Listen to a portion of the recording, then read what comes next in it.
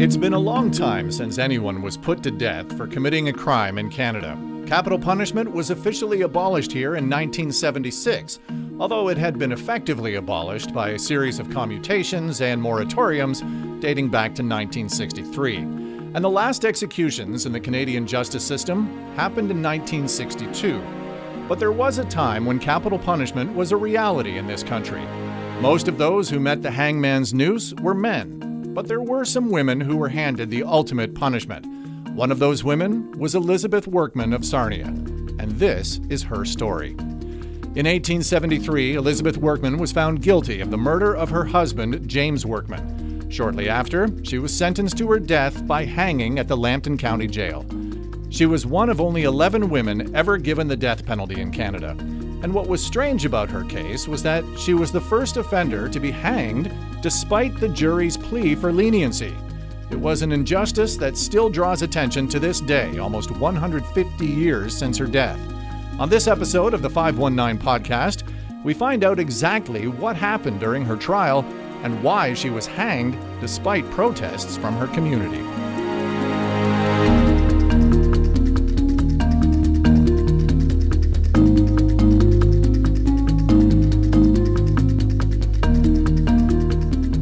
Elizabeth Workman, born Elizabeth Adam in Scotland in 1826 in West Kilbride in Ayrshire, Scotland. Elizabeth married at the age of 26 to a man named James Workman, who was also born in West Kilbride. His age doesn't really show, but there's reference to anywhere from a 10 to 20 year age difference. She was younger than he was. And at the time she married him, he had a teenage daughter, a daughter who was born under the blanket, is the way the Scottish referred to it. He was born out of wedlock. And the woman involved, shamed at the time, left, and the man raised the child anyway. By the time they came to Canada, the daughter was married. The daughter was already married, and they came over with the other couple and a young daughter named Catherine. They had a second child between them named Hugh, who was about 9 years old. That's Bob McCarthy, who wrote a book on the Elizabeth Workman case called Case 666, Travesty of Justice. He also wrote a play about the case. The 1800s were often difficult for women. They had few rights, medical care was, by today's standard, primitive, and many women lived each day at the mercy of their husbands. It was a time in which it was usually the men that provided for their families. But in the Workman family, it was Elizabeth that played the majority of that role. Elizabeth Workman went out and worked, doing various jobs, cleaning stores, doing laundry, etc., to keep food on the table for herself and her son.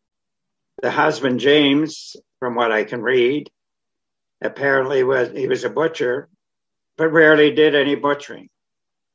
He preferred to just wander around and drink and just be a naturally unhappy person to be around, we'll put it. Exactly how he behaved, we don't really know for sure. She was a woman of good moral character, and he was a person who was drunk and frequently abused his wife.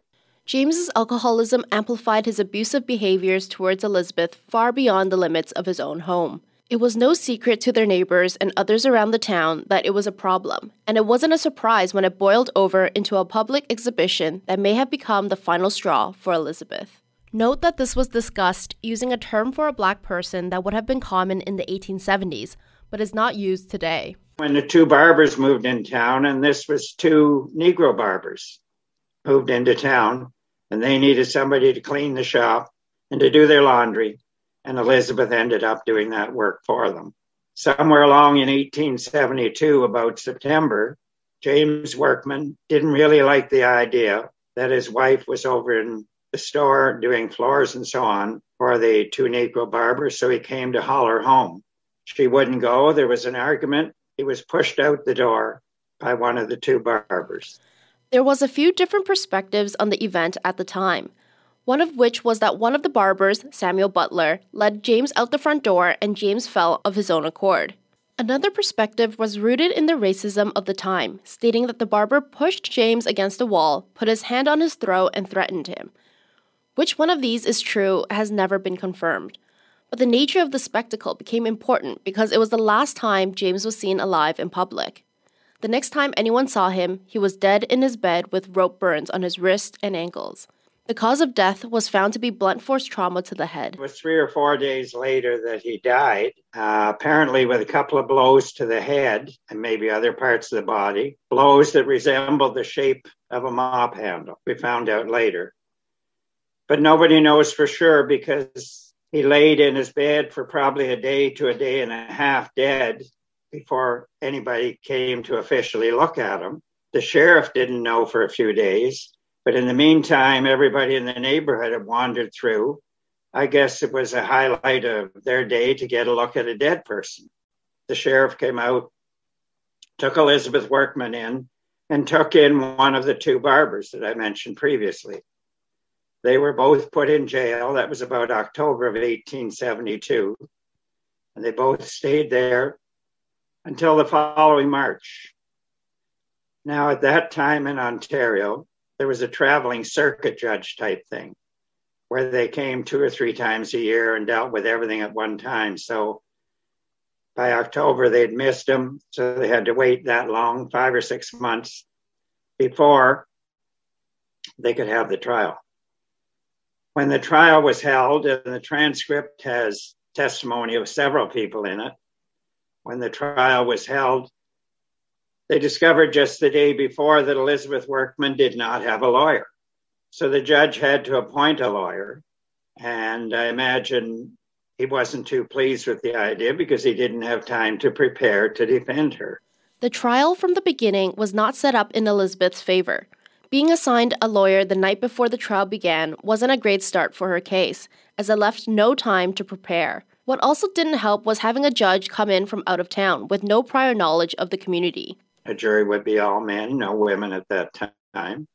A judge came in from Toronto, a judge who maybe be allowed his own opinion of women, and especially women who were not too well off, because it showed through, I think, in some of the comments he made in his statement. The jury came in. There were about 8 witnesses called, 2 or 3 merchants who had seen the altercation outside the barber shop, the 2 people who lived upstairs, a part-time constable who was also a shoe store owner, and the doctor who had gone and pronounced him dead. And the doctor, from the testimony I read, if I had been sitting there, I would have been thoroughly unable to figure out what he was really saying, because much of it was in words that the average person didn't use, and it just seemed very convoluted to me.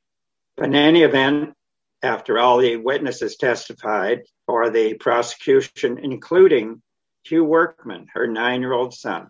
While it seems odd to have a 9-year-old testify in open court, he did provide one of the few statements that came out in Elizabeth's favor. It basically says that while his mother was mean to his father, it was probably because he deserved it, that the father had been mean to her more often than she had been to him. And he did mention that she had hit him once or twice, so that may be what happened. But nowhere in the testimony to this point, by prosecution witnesses only, was anything said that could clearly point out that Elizabeth Workman or the barber, they both at that time were charged with the crime, that Elizabeth Workman or the barber had been the one who killed James Workman. So it came time for Elizabeth's lawyer to present her case. He presented no case at all. He had no witnesses. He said he would leave it until the closing statements. Then the 2 lawyers prepared to make their closing statements, and just before they did, at the beginning of the second day of the trial, the judge said, "Oh, by the way, the barber, I don't think had anything to do with it. We're letting him go right now." So the barber was immediately excused, and the only one still on trial was Elizabeth Workman. The 2 lawyers had their chance to give closing statements, after which the judge gave his address to the jury. And I've read it through several times, and I find several things in it referring to possible extramarital relationship between Elizabeth and the Negro barber, and other things like that were not testified to as part of the transcript of the trial. So unless the judge had extra information that didn't appear in the trial transcript, he made up some of the information that he did say. According to McCarthy's research, it appears the judge let his own prejudice on race, gender, and class affect the way he conducted the trial and was biased from the start. Needless to say, there was a lot more to the story than what he was willing to acknowledge. Elizabeth was never called to testify, so nobody will ever know what she said or what she thought or whether she did it, except her. So in my mind, that basically leaves enough room for doubt that they could have come up with the decision of not guilty. He ended up directing the jury saying, you have really no choice. You have to find her guilty or not guilty. In other words, he didn't say it might have been manslaughter or anything like that. It was just one choice or the other. The jury deliberated, I don't know how long for because it doesn't show. They deliberated, came back, and the jury foreman basically said, we find Elizabeth Workman guilty of causing the death of her husband, James, but we strongly recommend mercy because of the information that was presented during the trial. The judge said fine to that, reached into his sleeve of his judge's gown, pulled out a black cap, put it on his head. And what that signified in British law, whenever they're about to announce a death verdict, the judge will pull out a little black cap and put it on his head.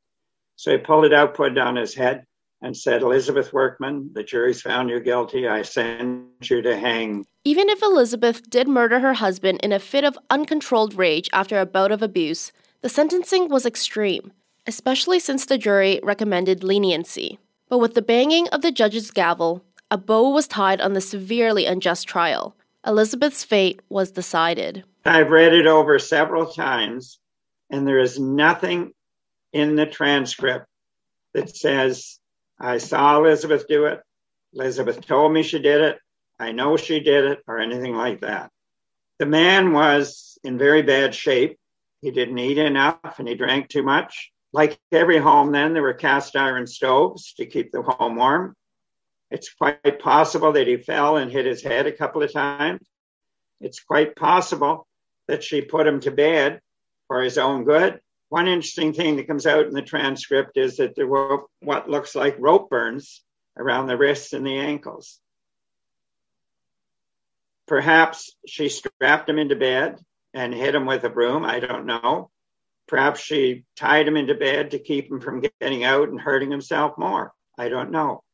But to me, to convict somebody of murder and sentence them to death, there should be absolutely no question about that person having done the crime. The existence of alternate explanations alone could and perhaps should have resulted in a merciful verdict. But since the judge had such a definitive stance on the trial, the community Elizabeth Workman lived in took it upon itself to try to convince the courts to spare her life. At that point, I imagine there was some people who thought that this wasn't really correct. Within a week or so, newspaper articles in the Sarnia Canadian Observer, as it was called at the time, newspaper articles pointed out some of the things that were wrong, pointed out that the judge should not have made that decision. And because of this, I think it prompted the beginning of petitions. Petitions were starting to be completed, and over the next couple of months, there were probably about 800, 900 signatures affixed to petitions. All of them men, as I said before.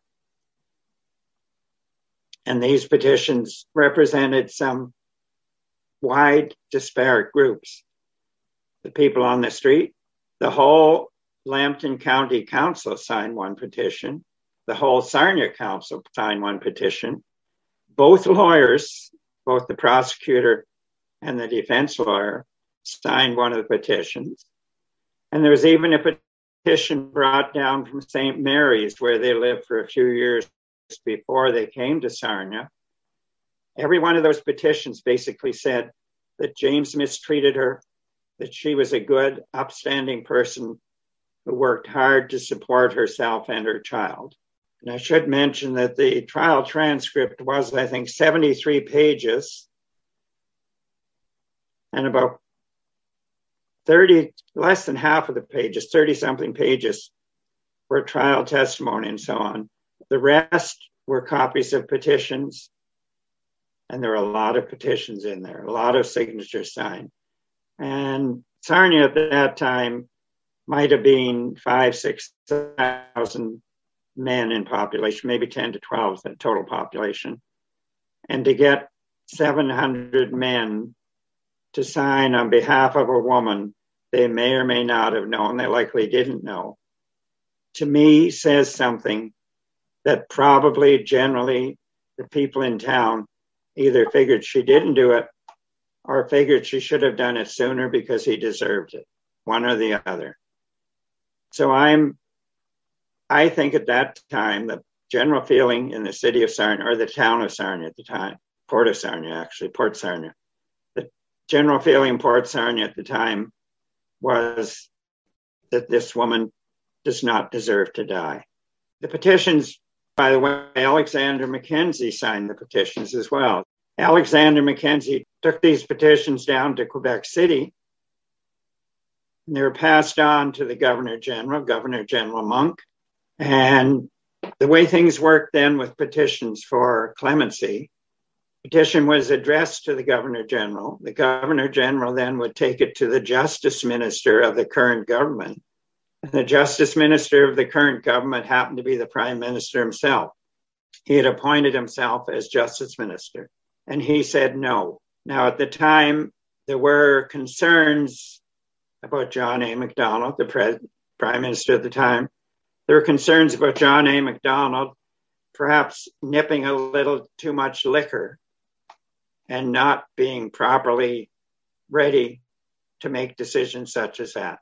Macdonald very quickly said no. All the efforts to try and get her sentence commuted failed, and on June 19th, the execution was carried out.